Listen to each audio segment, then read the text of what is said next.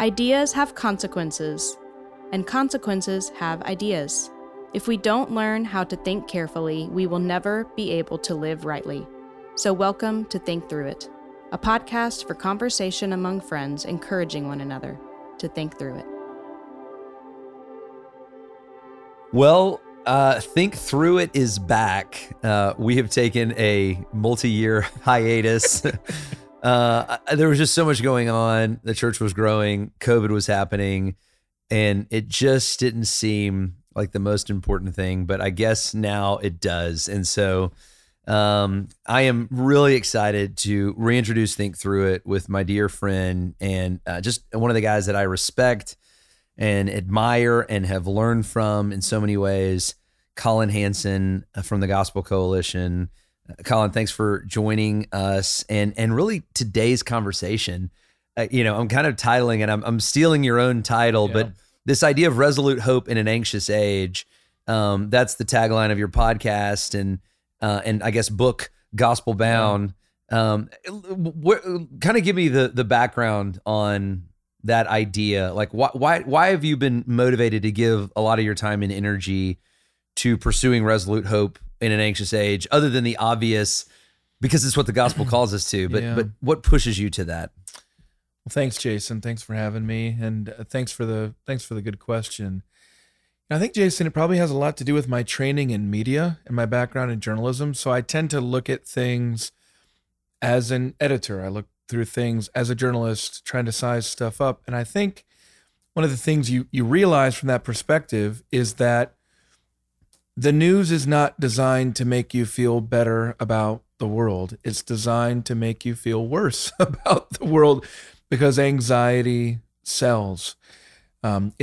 Just watch I don't know the last time you've watched a local TV broadcast. I mean, a lot of us are not really watching those anymore, but you can just see the way that you're held on because of this horrible thing, right, or this thing that's this recall of this food that's going to kill your family, or this baby stroller and all that kind of stuff. Yeah, maybe you get one feel-good story at the very end. Yeah, you'll get a feel-good story in there too, but it's not necessarily what's hooking you. Right. It's not what's trying to keep you there. And so I think feel-good stories don't sell gold, Yeah, but a perfect example, just listen to any talk radio station and the economy is terrible. Now's the best time ever to buy gold. You can bury it in your backyard. Yeah, exactly. In there. So, and I think it's a function of our consumerism as well, that we sell obsolescence. We sell problems. Your life is, our politics, our media, and our economy all sell dissatisfaction. You're angry about the state of the world. Vote for this group. You're scared of what's going to happen to your kids. Watch this TV. You're not satisfied in your life, so buy this thing, which is going to bring you satisfaction. So I think when you pull that all together, you realize that we're anxious for a reason. Yeah. And not only that, but instead now it's not just when you decide to sit down and turn on the TV, or when you walk out in the front porch and you pick up the newspaper.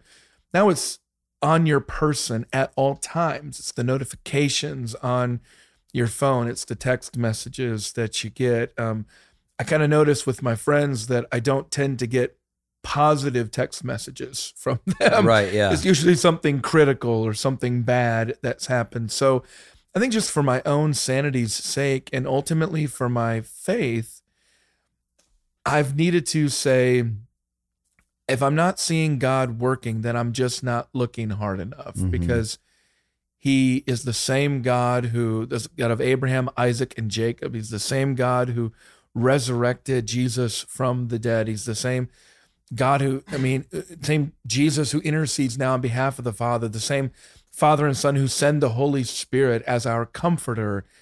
That's not changed. And so a lot of what I've done is tread for my own sake, as well as for others in the church, is to remind them that this God is still true and he's still at work. And when you just, I guess, Jason, this is part of what I've noticed a lot, and this even come up in surveys. When you ask people about the state of the world, they think it's terrible. You ask them about the state of the country, they think it's terrible. You ask them about their families, their community, their church, their neighborhood. It's great. It's great. Yeah. And I keep asking people, why do you think those two things are true at the same time? And I try to tell them it's because of what's mediating them in between. It's the messages they're hearing.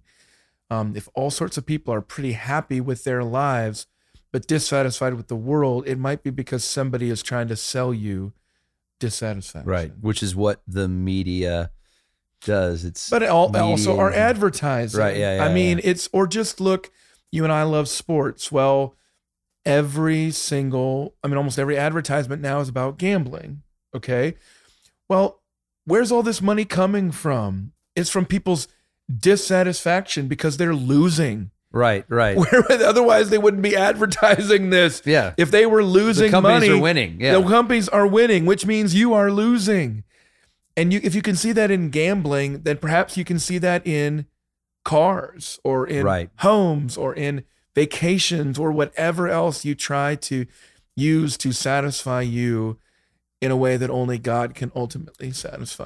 I think that to that kind of idea, one of the books that I've read in the past couple of years that's been so informative, and I think you have talked about this, is the Anxious Age, Joseph Bottoms, and he talks about the post-Protestant ethic, and his kind of ideology is that Protestantism is, in a sense, gives shape to our life, but it's not Protestantism in a sense proper. Yeah. And that kind of where he goes with it is he puts a lot of emphasis on the sanctification ethic or the proving of yourself ethic. It's not a proving yourself that, as we understand in Christianity, is the finished work of Christ that we can rest in, that ultimately is our peace, that is our hope. It's this idea of sanctification that you have to keep proving your justification. You have to keep proving that you're in. And I think that ideology, and in his mind, he's breaking it away from. He's talking about it in a secular age. How do I keep proving that I'm okay?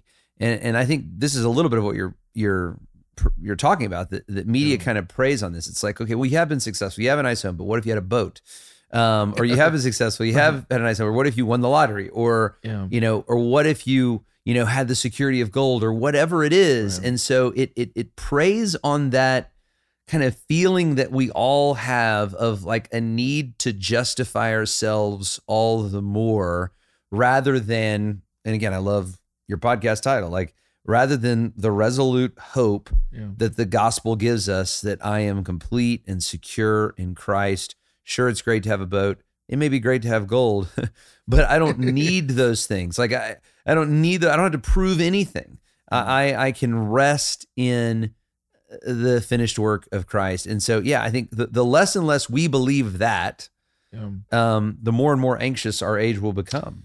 A good example here would come from a book I read a number of years ago. It was about the different nations within North America, and especially the United States, i.e. the differences between the Deep South and New England, all these nations that transcend some of the state boundaries, but have become this conglomeration of the United States.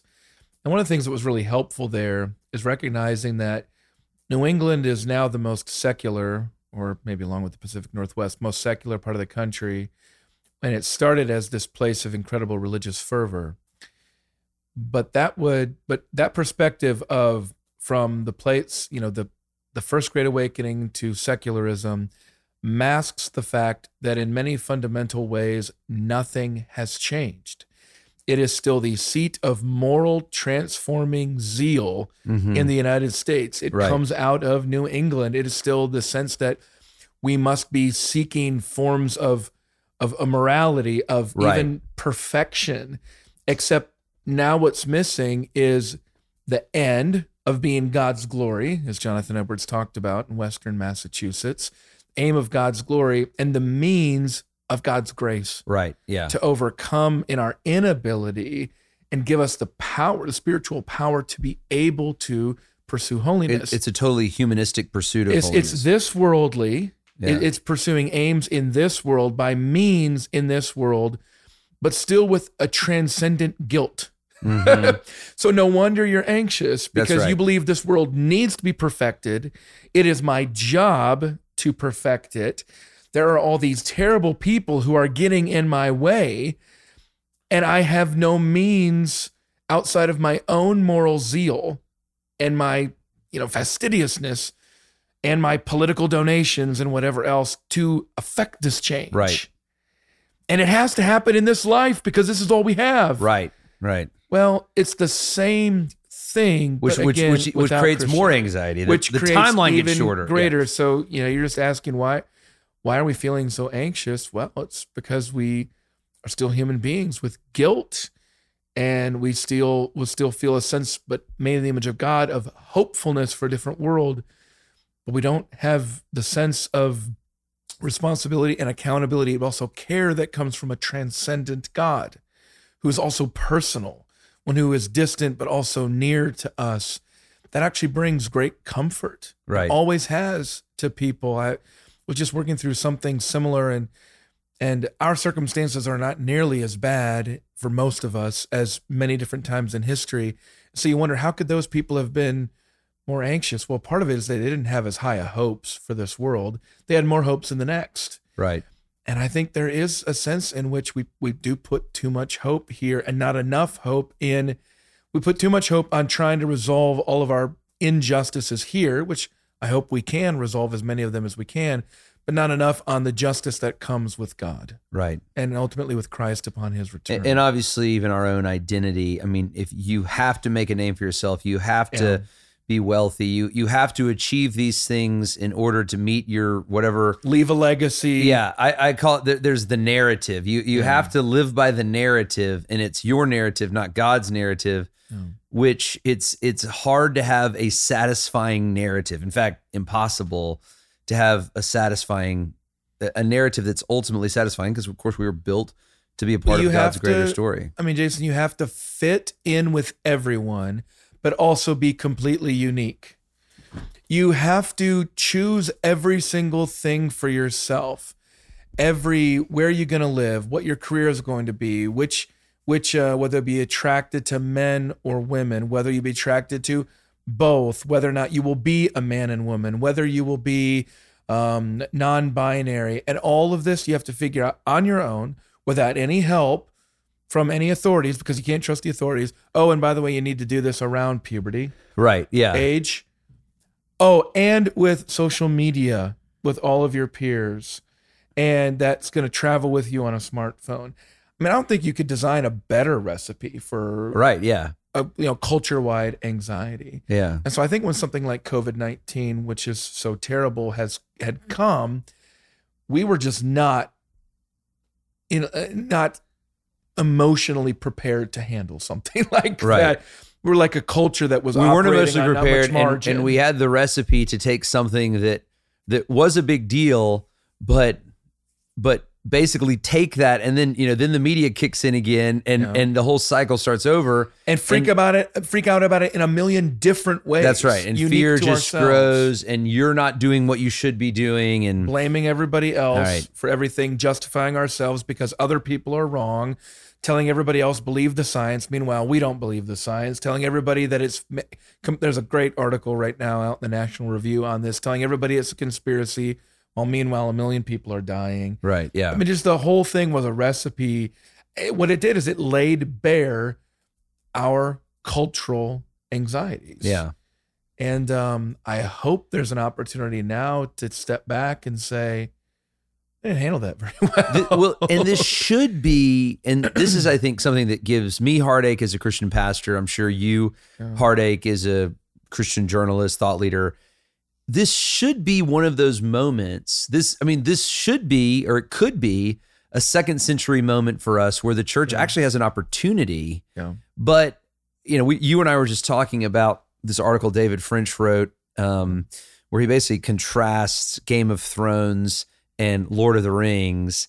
And it's like Christians in this age have maybe a positive vision, and maybe even a righteous vision, but we will use any means necessary. We will become as worldly as we possibly can be to achieve Christianity. So we'll use worldliness to achieve Christianity rather than pursuing Christianity as Christians and with holiness and with purity. And the article is just comparing and contrasting Lord of the Rings that actually is skeptical of power, skeptical of authority, skeptical of those things. And it's like the only way to defeat evil is actually be pure, versus Game of Thrones that will use any means necessary if you're achieving the right end. It's a very well-written piece, but I think it totally describes, I think, what I would say this missed opportunity in large part. Again, I think a lot of Christians took advantage of the opportunity, and the glory of the Lord was certainly shown.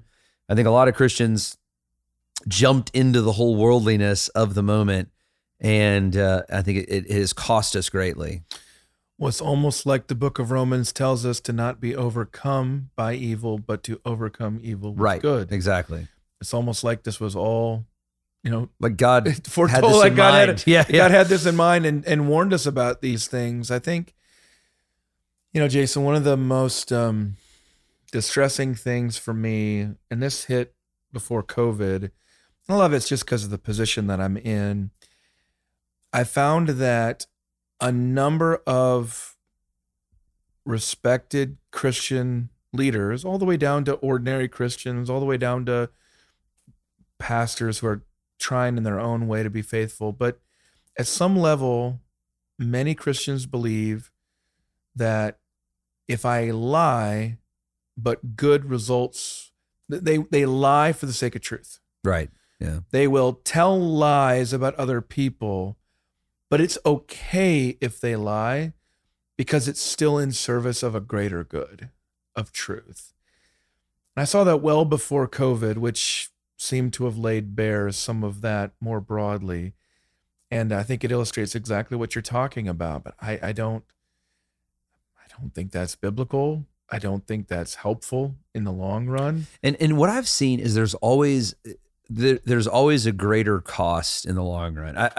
It's somebody gave the analogy of like, you don't kill a fly with a sledgehammer, you know? Yeah. It's like the fly might be dead, but you have a hole in the wall. That's right. You have a bigger problem than you had when there was just a fly in your house. Yeah, good point. And I think that's happened in Christian circles so many times where, yes, I mean, I understand the impulse. I understand the anxiety. I understand the concern, but the means by which I think Christians have dealt with issues in large part, again, there's so many exceptions to this, but I think some of this that we're feeling right now, in Christian circles is these worldly impulses in the name of Christianity. I was talking with a prominent author back in 2015, and he said something so interesting. He said, he said Christianity, he said America is the last hope for Christianity. And I thought, I must have misheard you. Christianity is the last hope of America. He said, no. Yeah. America is the last hope of Christianity. And so there is a strong sense in which if America's political situation is not okay, then Christianity will fail. Right.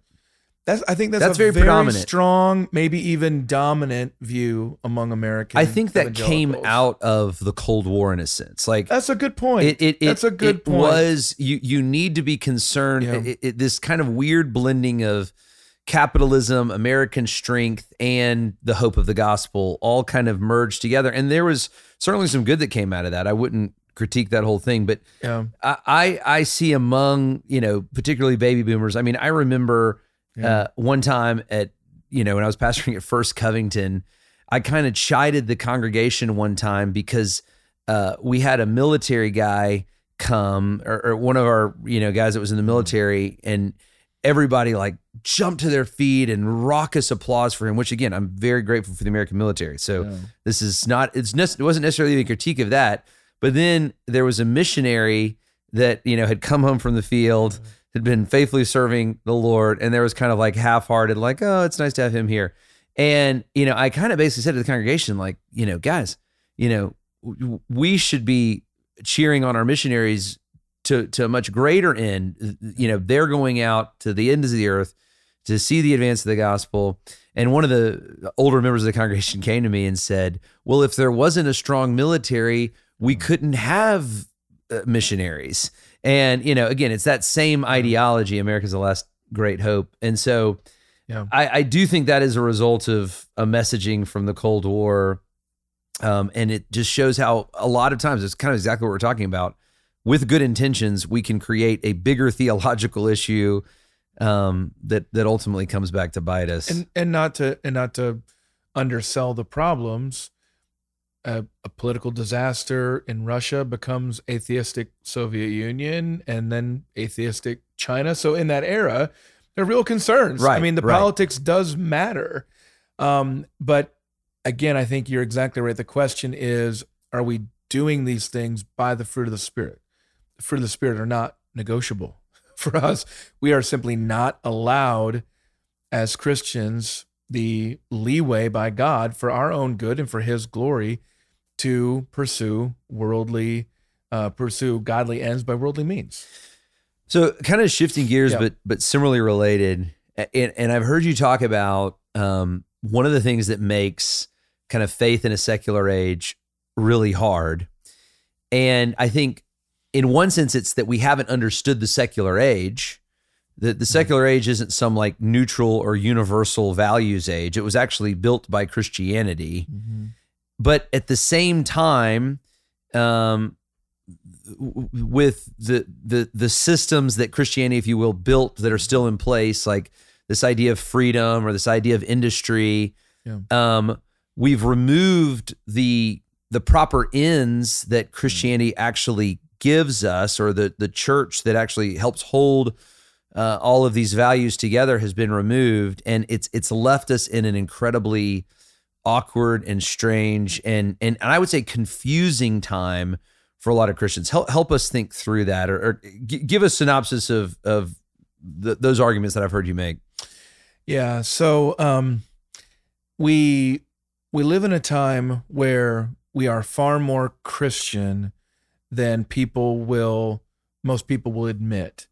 And especially in Tom Holland's work, he's shown that the way we often confuse things is by saying that something that's uniquely Christian is actually universal, like human rights or the dignity of the oppressed or minority rights or things like that. And so we show up and we say, this is universal. And the example of Iraq is a great example. Yeah, well, that's one of the things that when I was talking with Joseph Henrich of Harvard about what he discovered about the origins of Western culture and its Christianity, I said, well, this explains the challenges in the Middle East so well, or even continuing closer to our own time, Afghanistan, about how, well, you can't just drop a bunch of bombs on a place and then say, hey, you're welcome, democracy, and have people say, but we're just not interested in that. It wasn't just Saddam Hussein that was the issue. It was the barrier to democracy. It's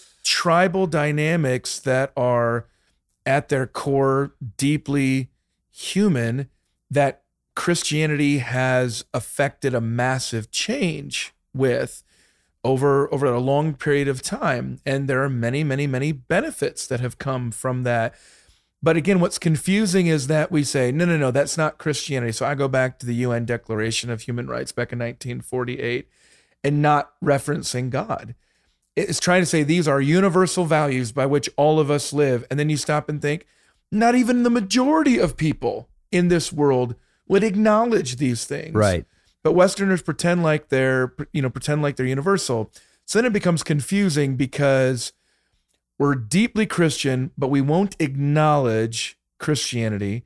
We don't have any of the resources of Christianity, the power of the Holy Spirit to be able to do that. Not only that, we then fault Christians for not being Christian enough by falling short as hypocrites sometimes, or just as being inconsistent for tolerating things like abuse, okay? And then we turn around and then also blame Christianity for all of the problems in the culture. That's Charles Taylor's discussion of the coming of age narrative. Right. So no wonder this is so confusing. We are distinctly Christian, using that to fault Christians for not being Christian enough, but not by reference to Christianity, and saying, in fact, it actually is Christianity that causes all of the problems if we would just get over it. Yeah. And everybody just knows this because why? Who knows? It's the 20-year-old girl that uses her parents' gas card to buy a bunch of snacks to give to the homeless while she's critiquing her parents for not being kind enough to the homeless people. Yeah. That's a good illustration. Yeah, but that is the coming of age narrative. Yeah. You know, and it's a good illustration. And that for a Christian, I mean, unless you're Collin Hansen, I mean, I'm just thinking of like normal people that haven't like done a great survey of Western civilization and understood this. That makes this moment, I think, incredibly confusing. It can make it disorienting. It's hard to understand their critiques. It's hard to understand what maybe I'm not being Christian enough. Maybe I should be more accepting and loving, or whatever it may be. Maybe I've gotten Christianity wrong after all the whole world's telling me I'm wrong. And so that makes, I think, this moment, and really one of the hopes of Think Through It, why I think we need more resources like the Gospel Coalition, like Think Through It, like, you know, I think faithful Bible preaching to form an age of Christians. An age of Christian complacency will not stand in a secular age. Well, let me try to be really concrete about this, because ultimately we started out talking about where we find hope. And where I come back in a very concrete way is to say, you're not going to have to try as hard as in previous times to be distinct as a Christian. Yeah. Just by doing basic things, you're going to be marked out as a Christian, and lean into those things with joy. So I think a lot about one of my good friends up in the Upper West Side, actually has moved north in New York, and they've got 4 kids. Look, if you've got 4 kids in New York, there's only a few things that can be true of you. Yeah. You're Orthodox Jewish, you're serious Catholic, you're Mormon, or an evangelical. Right, yeah. There's not really too many options, but somebody knows you're religious. Right. And they can usually tell by the dress, okay, you're not Orthodox Jew. So, are you Mormon or are you Catholic? So they're just basic things. If you just believe that children are a gift of God, you're going to be distinct. You're going to be different. Yeah. If you just get married at a young age because you value marriage and the covenant of marriage, and because you believe also that sex is reserved for a man and a woman in marriage, you're going to be distinct. If you just have dinner together and you invite over your neighbors, you're going to be distinct. If you're the person at work who takes an interest in your coworkers and asks how they're doing and seeks to go out of your way to help them, you're going to be distinct. So in all these different ways, yes, it's very confusing, but the methods by which we respond to it are not different. Mm-hmm. They're just living out the faith in the same ways we've always been called to. And being okay with being distinct from the world, which we're always like, just read the New Testament, right? We're called to be strangers and aliens. I think we have gotten used to a Christian era that is uncommon. But it's not uncommon to the Lord. It's certainly not uncommon to the global church. It's uncommon to an age that a lot of Christians in America post World War II grew up in. Well, let me just ask this, Jason. If the world is truly, and especially Western culture, we're talking in the United States, is truly as anxious as we make it out to be and dissatisfied, what exactly are we trying to fit into? Yeah, I'm just trying to think here. Now, I haven't faced this choice, so I'm not trying to beat up on everybody listening here, but I know you've got a lot of young people listening to this as well. But I'm thinking, the young woman, your daughter, who comes to you asking for a smartphone, and she says everybody else has it. And of course, as a parent, you're thinking, well, I don't want my daughter to be left out. I don't want my daughter to be a weirdo. You want your kids to fit in at that level. But if you listen to the Gospel Coalition's Scrolling Alone podcast, talking to actual young women, what exactly do you want your daughter to fit into? Yeah. What part of this culture do you think is going to be beneficial for her? Right. Is it the terrible body image? Is it the terrible social anxiety? Is it the bullying? Is it the mocking? Is it the addiction? Is it the constant reference to the self, putting yourself. What are you trying to fit into? If you're actually loving your daughter, at some level, you're going to have to resist these things. Right. I'm not here to tell you exactly how that looks, but what are you trying to conform? It's like the parents who say, well, the kids are going to get drunk, so let's just get them all drunk in at my the house. Yeah. Like, what exactly is your plan? Well, my son's going to become addicted to pornography, so I might as well give him a smartphone. What? I mean, what exactly is the plan here? It just comes from a basic recognition that we are called to live in the world and loving our neighbors, but to not be of the world, but to belong to our Heavenly Father there. And Jesus showed us the way to do that, and the early church modeled that. And this is the part that's so beautiful. In Acts 2:42, 48, we see that, and their numbers were added to. Mm-hmm. It was precisely because they were distinct that they were appealing. Yeah. Our neighbors are not happy in so many different ways, but they don't know the alternative. That's right. And that's our we're chance. the ambassadors. We're the ambassadors to show them. What have you been thinking about? I mean, what has Collin Hansen been working on, thinking about? What is kind of your, what's been scratching your mind? Yeah. What's been I continue to be in the throes of a really exciting project. It's my book, Timothy Keller, His Spiritual and Intellectual Formation, due February 2023, when it'll come out, Lord willing.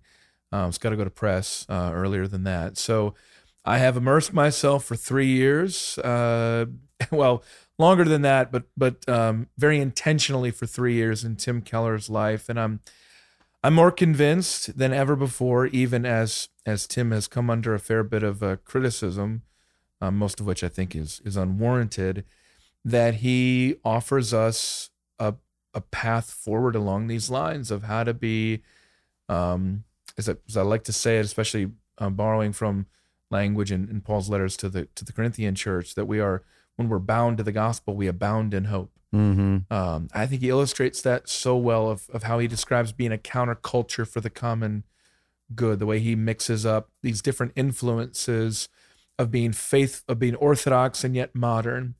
So it's, I thought I knew Tim pretty well, but working with him on this project, which is really focusing on his influences, right? The people and the ideas and the events that made him, has just opened up a lot of really encouraging ways forward and ways of thinking that I just didn't know, even as I've followed him pretty closely for the last 15 years. So that's been an exciting, fun project. I hope people will benefit from it half as much as I have. So what would you say that is, the defining, being bound to the gospel, but the defining characteristic of Tim and how he thinks, and how would you talk about kind of that seed? Yeah. So the way that I found it to be so helpful to folks came from a video that Tim had done with Don Carson and John Piper years ago for the Gospel Coalition. He described formation as being like rings on a tree. And what I love about that thought is that it shows you how Tim started off. He had a profound conversion in the spring of 1970 as a sophomore at Bucknell, transformed his life, and he never got over the gospel. He never got over grace. He never got over the wonder of Jesus. Still hasn't to this day, as he continues. His instinct is always to seek deeper communion with God. So it goes back to that same core. And then over time, he just keeps adding different rings, different layers, growing and expanding. But what I see so often, Jason, is that our temptation is, instead of building out rings on a tree, it's to kind of hop from lily pad to lily pad. I'm hot on this person right now, and now I'm jumping to this idea. Now I'm fascinated with this, and we kind of confuse maturity with changing our ideas. I used to be into that. Now I'm onto this. I think maturity definitely looks more like that sturdy oak, and that it expands. And that's what allows you to dive in and be curious about so many different ideas and people, but still remain true to Christ at your core. And so I think that's the essence of who he is. And you can see why he's so influenced by the neo-Calvinist tradition of Kuyper and Bavinck, because he's this combination of modern and orthodox. He's got an orthodox core, but applies it to modern issues. Yeah.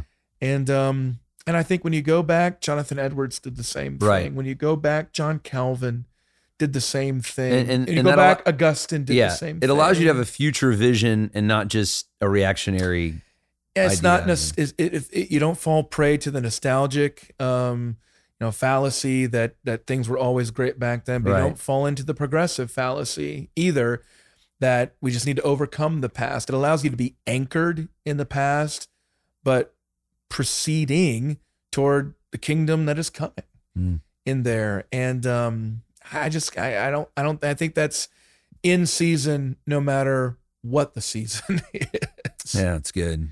In this anxious age, perfect recipe for anxiety, as we said earlier. What's a story that gives you hope, where you see the gospel at work, where you see lives being changed, where you see, I would say, what fuels your hope and your work? What's a story that does that?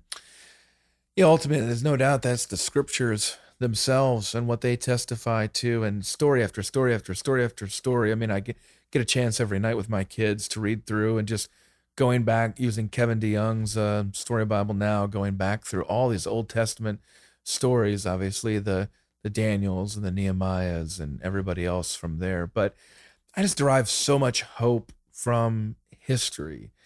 And I think one of my previous works was a history of revival. And by definition, things are never great before a revival. Yeah. You have to be revived, right? You have to be revived. So if you think that we don't have any reason to hope if we despair, well, that's just the recipe. That's the recipe for revival. Hopefully you get desperate enough that you pray to the Lord saying, I got nothing. Mm-hmm. If we don't have you, we have nothing.